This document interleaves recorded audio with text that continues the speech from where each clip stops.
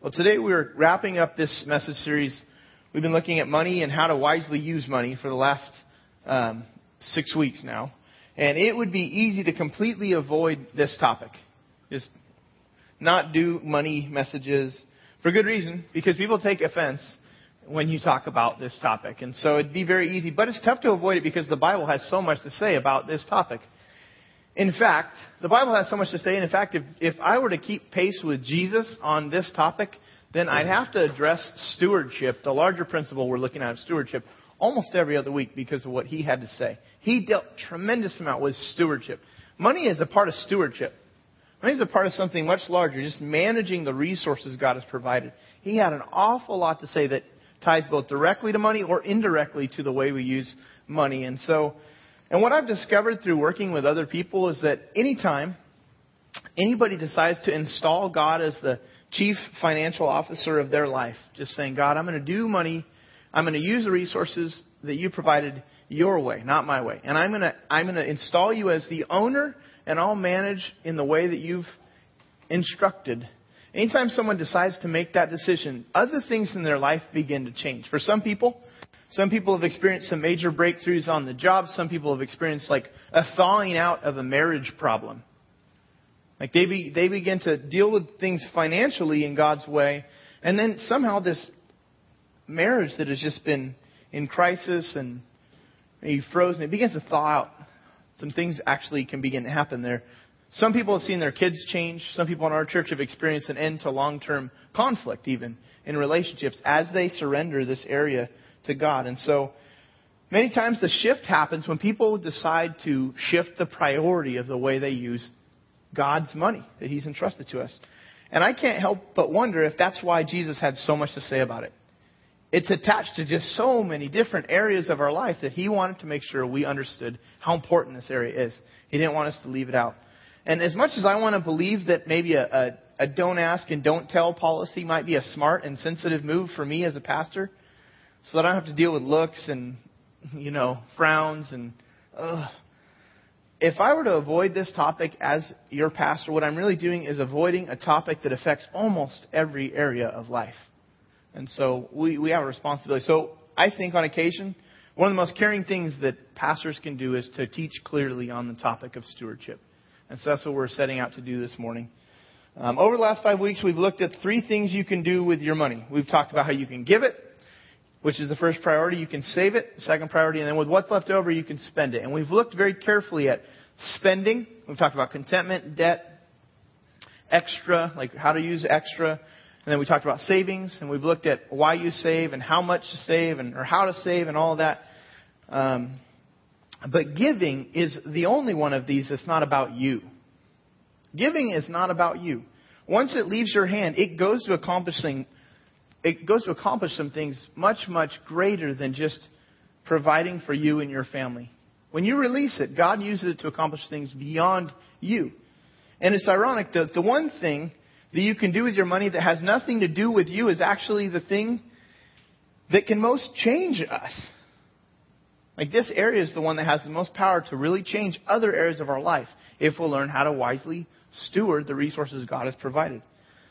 And I want to say something to you if you're a guest. If you're a guest and you're newer to our church and you've not yet come to the point where you decided to make Jesus the Lord of your life. You've not become a Christian yet. You're in the process of really thinking through what that means. And many people attend our church who are in that boat, and you're here and you're investigating. If that's you, then you need to understand up front, this is going to be one of those messages that really make Christians squirm. This is one of those times where you get to watch us squirm. For those of us who've decided to follow Christ, if you've not made that decision, you can kind of relax right now and just be like, he said it's not for me. Relax. But as you look around, you might look around and you're like, these people are uncomfortable right now. This is a serious crowd. Well, it's because this is the topic that makes us squirm the most. And so just know that. It's not directed at you. But if you've decided to follow Christ, you said, I'm going to take you serious, God. I want to do life your way. Then this is likely to make you squirm. And that's okay. We need to really understand what God has to say about this. So what we're going to do is we're going to end this series by looking at what we're going to call the generosity ladder. We have a ladder up here. And there's 3 rungs to the generosity ladder, even though there's 5 on this thing, okay? But the idea with the ladder is not just about the ladder of, giving more money, but understanding how God works with us at different levels of climbing the ladder. And so what God is trying to do is He's trying to stretch us to where we will step up our generosity in life to where over time He can accomplish more through us. There's certain things we just can't reach on our own. And so I want to talk a little bit about the idea of how this is like a ladder. So the level number 1, the first step on the ladder is the planning level. You can follow along. Also, real quick, there's the message series summary that we included in the bulletin. You'll see it in there. This sums up the whole series we've looked at. Bruce put this together so that everybody has like a takeaway that you can put on your fridge and reference. This is a really important reference tool as far as just checking up on where I'm at in overall stewardship. So I wanted to make sure you knew that. But the first level is the planning level. God desires that our giving not be some emotional, haphazard action. He doesn't want it to be an emotional thing for us. Last weekend, members of our growth groups participated in painting 2 mobile homes as a part of a mission project that we did together. And there's different mission projects that our church has done this semester of groups, but we did some painting, and there's like 40 people, and it was really fun. It was amazing to see 40 people in 4 hours painted completely 2 mobile homes that were in jeopardy of, being kicked out because there's a code at mobile home parks that they have to be painted and kept up. And so these families didn't have the resources to do it. So we pitched in to help. It was a really fun thing to participate in. Amazing to see in 4 hours the transformation on these houses. I mean, it really was an amazing thing to see. And we might have finished faster if we had more what? For those of you that were there. Ladders. Yeah, ladders. Everyone's walking around. You guys got an extra ladder? You got an extra ladder? No. You could really limit it because everybody was able to do the things that we could naturally reach. And some of us guys, we got up on a fence and we got scolded for that. I led the charge in that and then eventually got down. But we needed, naturally at 5'7", there's some things I can naturally reach. But I'm pretty limited, and there's some guys that might have been, 6'1", 6'2", and got some taller. There was a taller guy there. But naturally, there's just some things we can naturally reach. But we needed a ladder in order to reach those really high spots. And so giving and generosity in some ways really applies to this. We all have some natural generosity in us. There's just some things that we naturally can do on our own. We sometimes give, or we're moved to give because we feel like it. We can just stretch our natural generosity on occasion. And the kind of impact that God wants us to make, what it does is it actually requires a generosity further than we can reach on our own, further than we can even stretch. So He wants us to actually step up in generosity. He wants us to take some bold steps up. Moving from emotional giving, which is a real natural stretch for us. All of us can do that. He wants us to move from emotional giving to giving by choice. And this is where it's going to start getting very personal. Our emotions kind of limit our generosity. Just like my height, your height, it limits our reach. We can stretch, but we'll never give beyond that level of emotion unless we step up. God's generosity is not a it is a choice. God's generosity is a choice. He chose. Not because it felt great or He chose to send the greatest gift, the gift of His Son. He's given us this gift of Jesus Christ, offering us a life of forgiveness, freedom. Romans 5:8 says about this that while we were still sinners, Christ died for us. The idea there is that it was the time, the death of Jesus was timed not to a season where we had it all together, but it was timed to a season where we were helpless, hopeless. We really needed God to act in our favor, and He did. It was a choice. And God's greatest gift of Jesus flew in the face of emotion. It wasn't an emotional gift, was it? It was principled. So the first step on this generosity ladder occurs when we make two non-emotional decisions about our giving. The first one is this. It's thoughtful giving. Thoughtful giving. Until we plan our giving, meaning we put some sort of thought into it, we start thinking about, we're just sort of stretching ourselves naturally. But if we reach the level of planning, then we actually step up our generosity. We're able to accomplish some things in life on a very different level. We have to actually take this step of beginning to plan our giving. Otherwise, we're just sort of jumping up to things. But look at this verse, 2 Corinthians 9:7. We looked at this, so really quickly to review it, it says, each man should give what he's decided in his heart to give, not reluctantly or under compulsion, for God loves a cheerful giver. Reluctance or being under compulsion, that describes emotional states that we find ourselves in. We're under reluctance. Like a situation comes up, a tragedy strikes, someone needs some financial help. The church says, hey, we're going to do this and we need help. Those are situations that communicates an opportunity and we think, oh, man, okay, I guess I'll give. That's kind of what is described as reluctance. Reluctance is when we hear about something and the offering's being passed, oh, okay, I'll give. We're reluctant to give. And God's saying in this, that's not the kind of giving I want. He's saying, I don't want that. Don't give reluctantly. Then this word under compulsion, these words under compulsion, you feel kind of manipulated sometimes, kind of tricked. Your arm's being twisted and so you feel under compulsion to give. It's another emotional response. God is saying to that, He's saying, don't do that. God is saying, I don't want that kind of gift. Reluctant, compulsive, emotional gifts, I don't want that. When we give out of guilt or because our emotions are compelling us to do so, what we're doing is we're stretching a little bit, but God's not impressed. He's not impressed. So He says He wants it to be part of a plan. We've been talking about the idea of a plan, but He wants a cheerful giver. You see the word cheerful. The New Testament was written in Greek, and there are some words to describe cheerfulness, and there are some words that are very much emotional words. And there is also some words that describe decision. And this is a decision word. It means this. The Greek means readiness of mind to do what is good. Cheerful in the sense of I'm ready, I've planned, I'm ready to do what's good. I put some thought. There are decisions sometimes we think ahead of time, then when we give it, it has a different response. It's not an emotional thing. We put some thought into it. It's part of our lifestyle, part of our plan. Giving because someone made you feel guilty is kind of like a stretch on your generosity, like a rubber band. You know, you stretch a rubber band, but once the pressure is released, it just returns back to its natural state. And so emotional giving, it's that same way. When the pressure's off, we return back to our natural state. We're not stretched anymore. But emotional giving, this idea that Paul's talking against, he's saying it's an exchange. It's not really a gift because in exchange for the gift, we actually get something out of it when we give emotionally. We get to feel better. Like we give emotionally and we feel a little bit better about ourselves. We feel a little good about ourselves. But at the core of it, it's still about us. And God doesn't want giving to be about us. He wants it to be about something beyond us. So giving that pleases God, it moves from what I feel at the moment, giving what I feel at the moment, to what I have planned to do in advance. It's a plan. It's a part of a plan. It's a decision. The other part of this is not only just thoughtful, but another step along the planning giving is proportional giving. Proportional giving. There was a situation in the early church in Jerusalem where the early church in Jerusalem, that was kind of the main, that was where the church was birthed right there. And church was under severe financial pressure. And resources were scarce.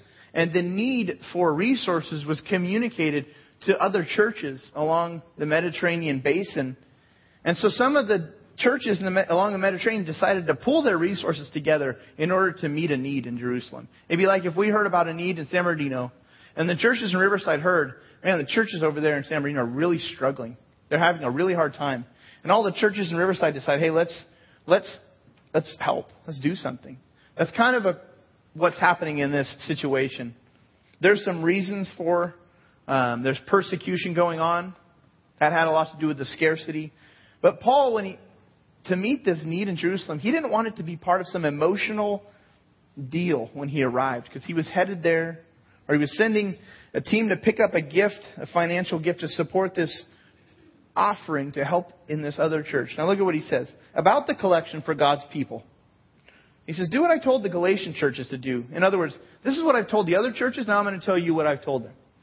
On the first day of every week, each of one of you should set aside a sum of money in keeping with his income, saving it up so that when I come, no collections will have to be made. Paul is saying, I don't want to roll into town and then begin this huge fundraising campaign. He's like, there's really more important things for me to do than to just raise money while I'm there. So he encourages them to think about what they're going to do ahead of time. He says, you know about the need. Decide ahead of time what you're going to save. Then when I come, it's already been set aside and you can just give it. He's saying it's a proportional. Whenever you shift from becoming an emotional giver to I'm going to give regularly no matter what my circumstances are, whatever my emotions are, at this point you stepped up to the planning level, this first level. Most people in Bible times got paid daily. Some people like us, maybe we got paid once a week, but a lot of people got paid regularly, just very often, daily. And Paul's telling them, decide in advance what percentage of what you make you'll give. This prevents the giving from being just an emotional thing and from the emotions driving our giving. So this is a real struggle for us. This might be, in fact, the very step you need to take. Maybe you feel like I've been giving, but it hasn't been part of a plan. And maybe you feel like this is the step I'm going to take today. Like I'm going to decide. I'm going to become a planned giver. We're going to talk about it. If I'm married, I'm going to talk with my spouse about it. We're going to talk about what we're going to give to God and how we're going to stay regular on that, what that's going to look like. Level 2 on this generosity ladder is the threshold level. This is where the squirming might begin, if it hasn't already. Whenever we decide to just get serious about giving and move it from emotional to planned giving, the very next question to ask yourself is, well, how much should we give? Like what percentage, what proportion to our income? And the answer to that question tends to be emotional. You know, we think about the future, what we're worried about, how much money we have in the bank, what can I afford to do? And once again, it throws us right back into just getting all emotional about it. Well, what do I feel like doing? So what God has done is He's established a non-emotional threshold for everyone, no matter their circumstance. He's communicated a very non-emotional threshold. It's called the tithe. You might want to write that word down. It's not in your notes, but the word tithe is Tithe. The word in the Bible literally means a tenth. It's a tenth. Giving 10% is actually God's threshold level of giving. This is the reason it's called a threshold is because thresholds are very, very clear. It's very clear. Of course, that's kind of the beauty of things like math. Because it's a threshold percentage. Math is very, very clear. Do we have any math people in here? There's probably some of you that just, you really know. We have math teachers. And, math teachers, your students, they either get it right or they get it wrong, right? That's the nice thing about math. It's not like, you're wrong. X, it's wrong. You either get it right or get it wrong. And on this area, 10% is kind of 10%. God has made the math very clear. It's a very, very clear threshold. Whenever you walked into this building or into this room, what you did is you crossed a threshold. You went from outside to inside. The doorway was a threshold. You stepped through the threshold. Now you're inside. Tithing is this clear threshold. And what most people don't understand is that this threshold for our money is a clear border for more than just our money. When we cross through the threshold with our resources, giving a tenth of what we've earned, more than just money is impacted. That's what the passage in Malachi that we're going to look at communicates. Look at Malachi chapter 3. Walk through this real quick. It says, will a man rob God? Now this is the last Old Testament book. People were rebuilding their lives and they're re-establishing their priorities. He asked this question, Malachi the prophet, God speaks through him to the people, to God's people, and he says, will a man rob God? Now any thinking person would say, that's the last person I want to rob. Who wants to rob God here? Nobody's signing up for that. You might consider, I could rob that guy or that guy. You size people up, I might be able to get away with it. I look faster than him. I could beat him up and run, or I could, distract him and maybe I'd get away with it. But God is the last person we want to rob. And then he says, yet you robbed me. He's talking to these people. He's talking to them. Yet you robbed me, but you ask, how do we rob you? Like, what bank do you go to rob from God?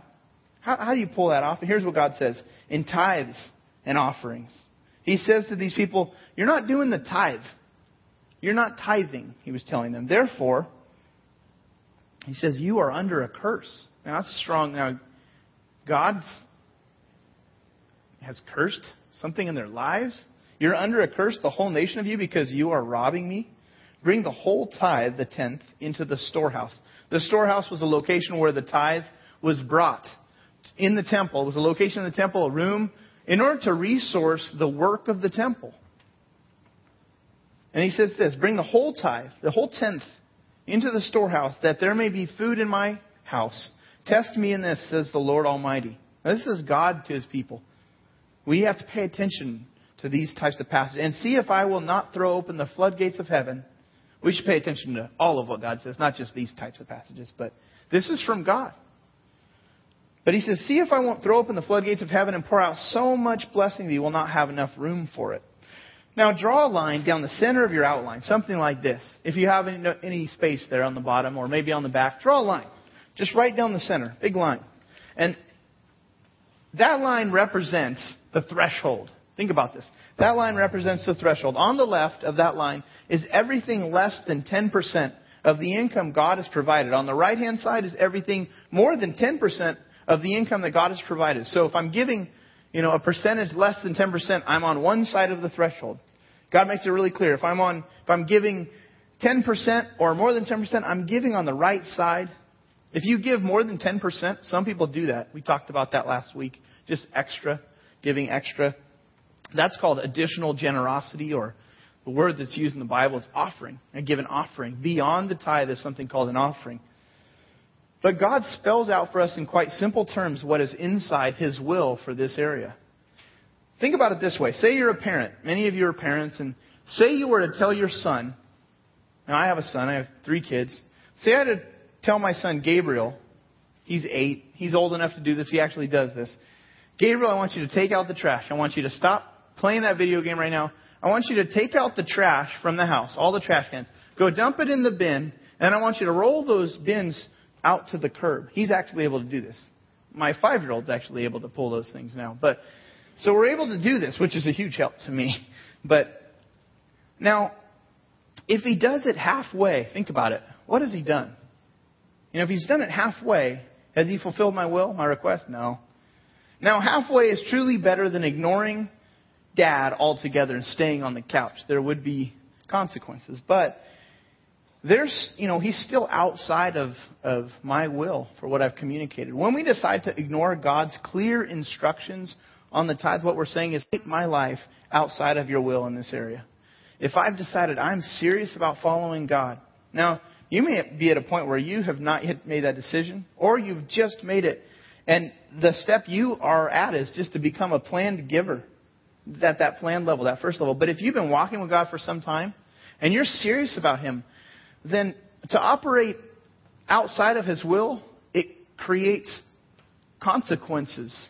Now, I want to talk this through further. Some of what God has asked in life can get kind of fuzzy. If we're honest, some of the things that the Bible talks about are a little bit fuzzy. Like love, for example. How do you love someone? We're told we're to love, but how do you really love someone whom you're mad at?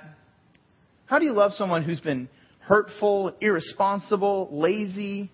How do you love someone? How do you love your enemies? Now, there's things that are somewhat fuzzy, but if you look clearly and you study, He clarifies so that the fuzziness kind of goes away. But there are some areas that are a little bit gray, a little bit fuzzy. It can get kind of complicated. But this area of tithing, it's not an unclear area. It's not complicated. He just says, how much money did you earn this month? Did you give 10% of it to God? We're all on one side of the threshold or another. God's made this really clear for us. Even though we want to make it fuzzy, He's kind of drawn a line. Some people will use the argument of that the tithe is the Old Testament standard, and that in Jesus we're in the age of grace and forgiveness, and it wipes out the need to do those things from the Old Testament. We're in the age of grace, and I agree that when Jesus came, man, all sorts of things, all sorts of new possibilities opened up. But one thing we need to understand is that Jesus, He didn't eliminate the tithe.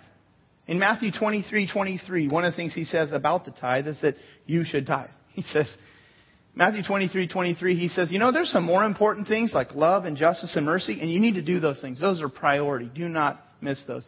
You still need to do the tithe. You need to do love, justice, mercy, but don't forget about the tithe, He says. He doesn't wipe it out. In fact, what Jesus does with the Old Testament is he kind of jacks the standard up higher. If you read the Bible, you begin to hear him say things like, you've heard it said, do not commit adultery. Now that's an Old Testament thing, right? Don't commit adultery. You ever heard that? It's one of the 10 Commandments. You've heard it said, do not commit adultery. What he does is he jacks the standard up. He says, but I say to you, if you so much as look lustfully at a woman, you've committed adultery in your heart.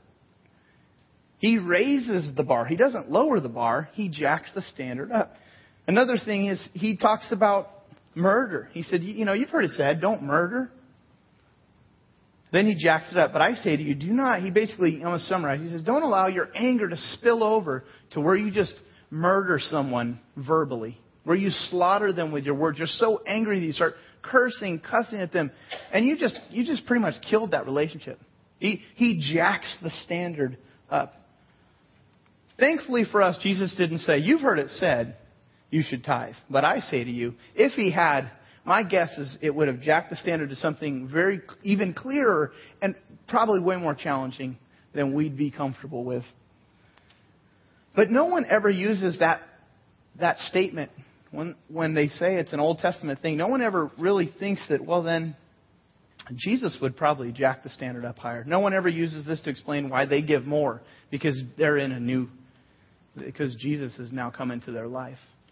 He doesn't wipe it out. The truth of the matter is, God is not just true, but He's real. On the left side of this line, below the threshold, there's an understanding that God is true.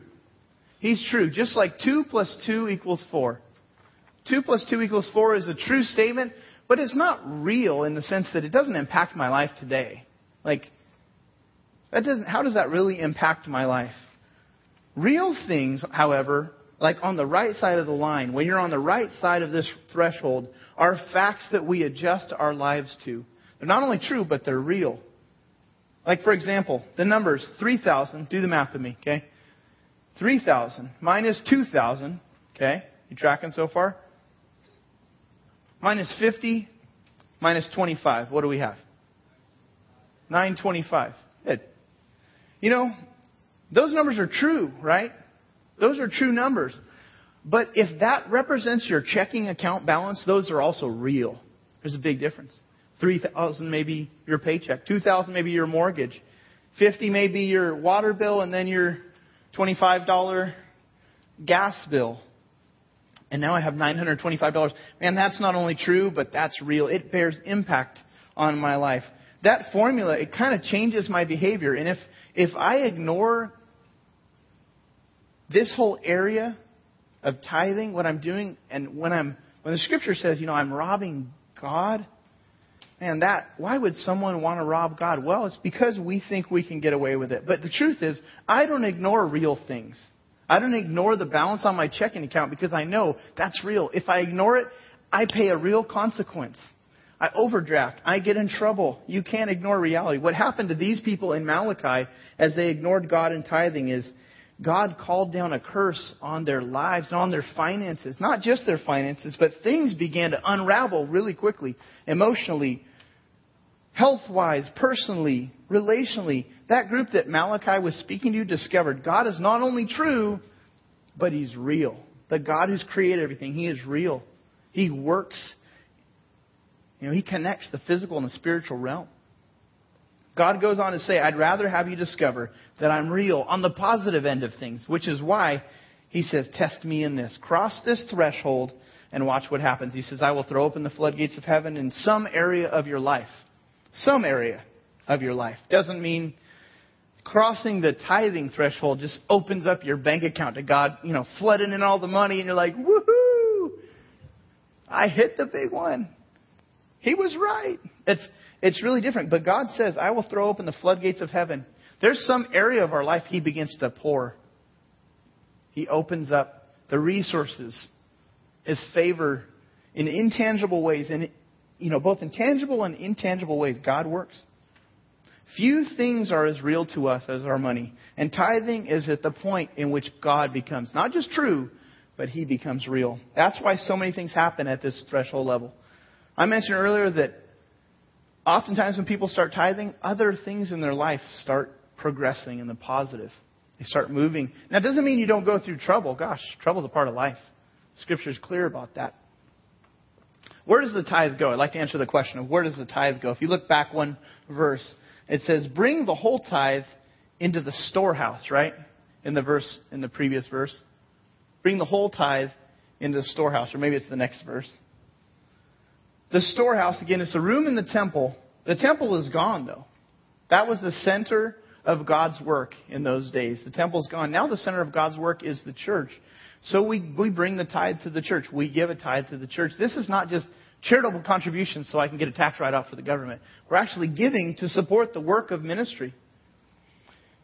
I want you to hear this very, very carefully, though, as we've talked about this. Tithing is not the threshold of God's love for us.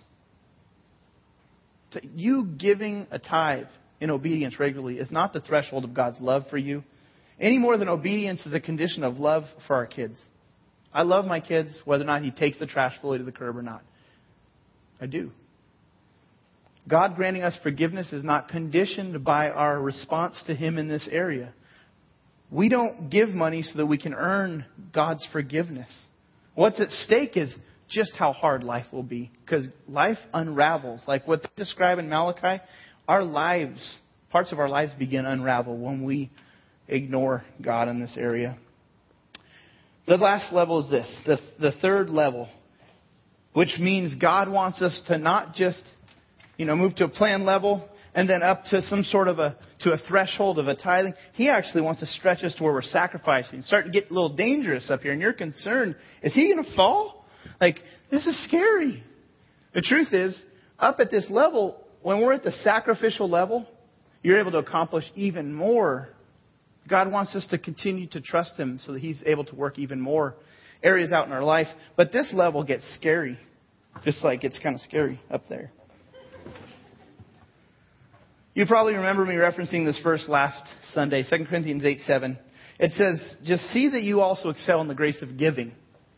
Paul says, keep topping yourself. How do you do that? You keep growing in generosity. You keep topping yourself. Excelling in giving means moving beyond even the threshold of 1/10 of what I make and giving it back to God. I'm going to move beyond that to a more sacrificial level.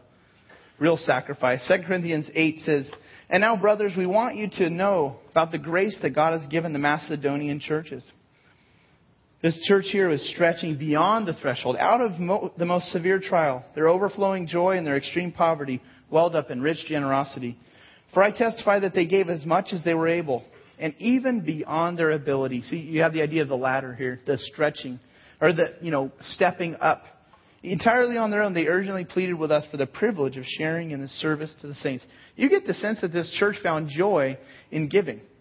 They wanted to be a part of it. They wanted to participate. They wanted to sacrifice. They were using their resources to reach out to meet needs in another church. They were sacrificing beyond just themselves. That's what giving does, is it pushes us past ourselves. Like almost nothing else will. So I'd encourage you to think about, what does that mean for me? To give at a sacrificial level. Here's 4 practical suggestions really quickly to begin to think about if you're already someone who gives a tithe. Then you might want to write these down. Number 1 would be support someone who raises their support in ministry. Here's a picture of one of the ladies that attends our church here. Holly, she's in the middle of that C. She serves on the campus of UC Riverside, raising her support to do ministry, sharing Jesus and the love of Christ with people in their college years. And she's part of building a ministry there and helping people come to Christ. Already seen someone come to Christ and just connecting with people. And she raises her support. Now, as a church, a portion of what we receive, we've committed to support her. But many families also give beyond that. Just they give, committed to support Holly. And so maybe that's an area you'd like to help out in. I could put you in touch with her. She's actually right here in the front. She's probably like, oh my gosh. But the truth is, there are times, there's opportunities to give to at this level of an offering beyond the tithe. Now the first 10th is God's. He said, this is mine. When you bring a tithe back to God, it's not like you're returning a car you borrowed and says, hey, I'm going to give you your car back. It's not yours to give it back. If I let someone borrow my car and they say, hey, I'm giving you your car back, you're bringing me back what is already mine. God has a claim on the first 10th of what He's provided. He's saying, bring it back. He's saying, bring it to this area, though, is when we give beyond and we say, I'm going to open my hands to the work that you're doing, kingdom work. It stretches us. Another thing that will really stretch us is sponsoring a child in need. Just a suggestion is to really think internationally. What are the international needs? Compassion International is a ministry that is trying to wipe out extreme poverty. And I just heard recently that $73 billion over a course of 10 years would wipe out extreme poverty. $73 billion a year given over 10 years would wipe out extreme poverty. And in the Christian churches in North America alone, there's $2.3 trillion of resources in individuals and families just through income that people make. The resources are already available in just North America to wipe out extreme poverty. I'd encourage you to maybe write down compassion.com and look into that. But again, this is giving at a sacrificial level. You've given what God has said to give back to Him. Now you're really stretching. This is really stretching. The third thing is save a love fund. Some people have a fund that they put a percentage of money in or just some set amount of money to use specifically to meet needs. You can get creative and find ways to bless other people. Take a look at this video. This kind of captures the idea of how you can use a love fund, just a little savings each month that you're just using to meet needs in people's lives because things come up. So take a look. It's not the greatest quality video. Just bear with the quality.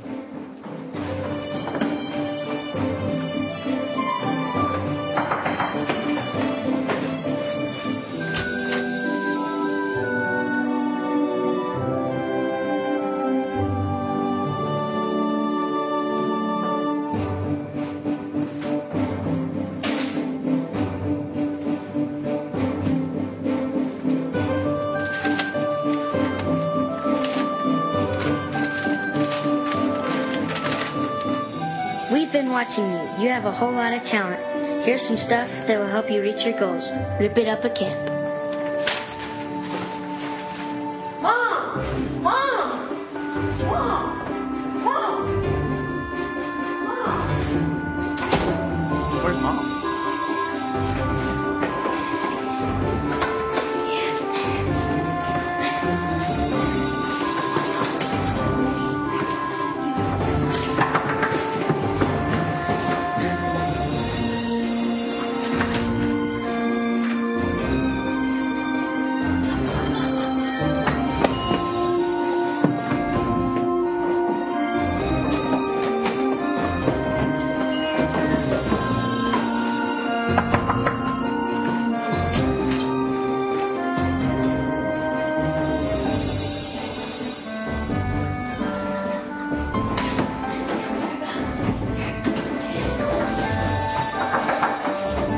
What is that?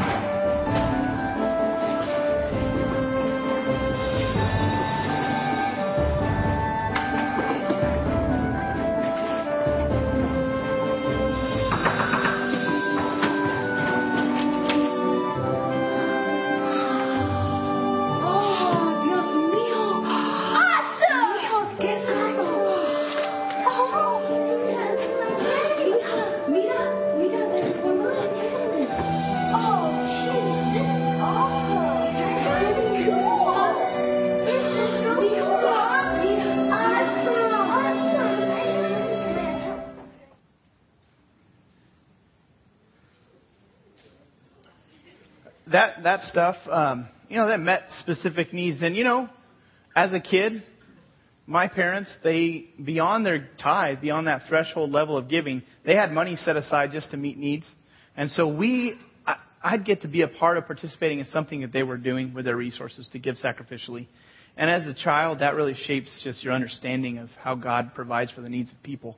And it's shaped, and you and we, as parents, our children can learn the value of giving through the example we set. But again, it's you don't just, you stretch yourself to that level. You start with what God has already asked. You grow. I got to thank a friend of mine this week, a couple days ago. While I was in Texas, I said, you know what? His name's Nathan, and he's a professor, Cal Baptist.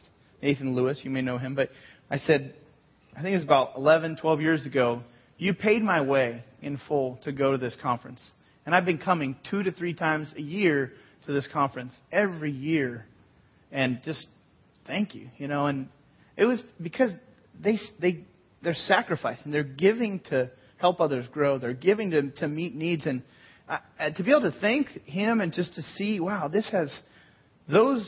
that first conference I went to altered the direction of my life.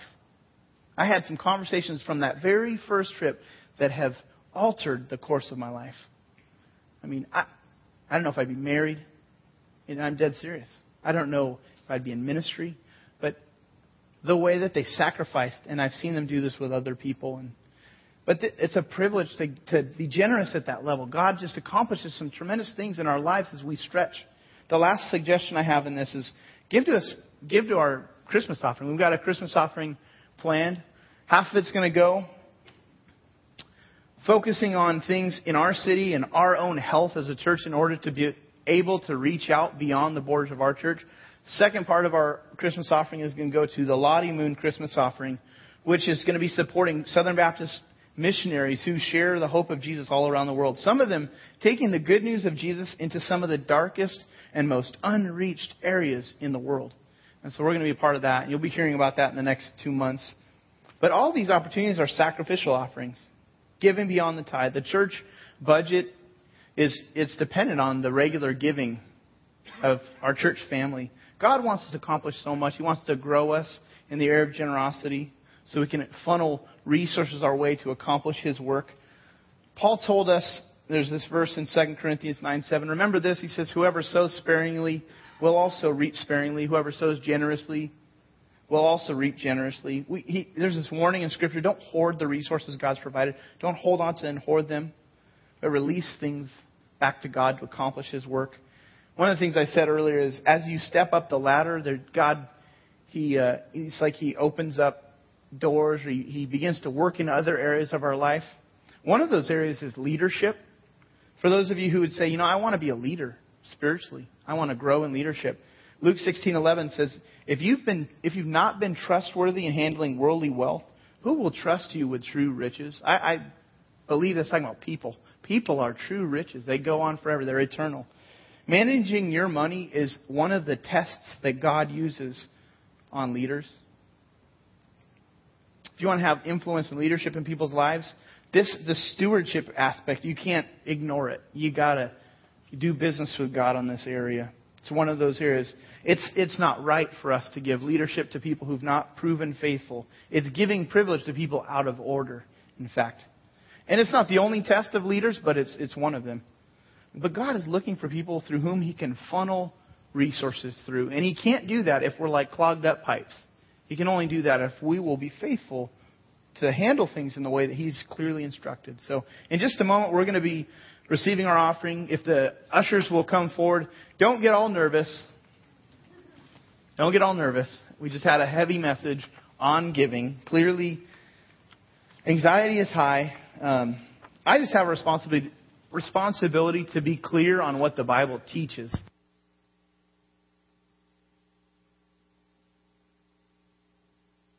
Throw this guy back. Just take this area to God. What I'd say is take this before God in prayer. Giving a big emotional gift right now, again, it's not what God's after. He says, hold on to, make it a part of the plan. So if you're not a point in your life where it's part of a plan, then consider, I need to come up with a plan. I need to be having some conversations or praying about it. Take a look at these next steps. Which one of these steps do you need to take and begin a new pattern in over the next 4 months? The first one is, I will take the first step on the generosity ladder. That you would move from an emotional giver once in a while to a planned giver, thoughtfully, proportionally. Maybe this morning that's the bold step you need to take in obedience. The second one is, I will cross the giving threshold. Cody and Ben, you guys can go ahead and work your way up here. I will cross the giving threshold. Basically is, you might be at the point where you've decided it's time to begin to get serious about this area, to give a full tenth of what I receive in my income. You might also consider automating that so that every month you don't have to have an emotional experience. Am I going to do it? Can I sustain it? It's emotional every time we do it. So a lot of people automate. A third of our church automates their giving so they don't have to have that emotional roller coaster every month. They just have decided this is part of what I do in obedience. The next step is I will give beyond the threshold. Maybe you feel like that's something I want to try to do.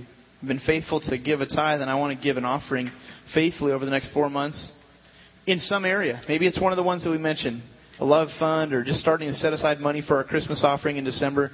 You might just consider, what is it God wants me to do? Let's go to the Lord as we pray. Father, thank you again for this time. Thank you for your word and how clear you are about this area. And it's because it's tied to so much of the rest of life.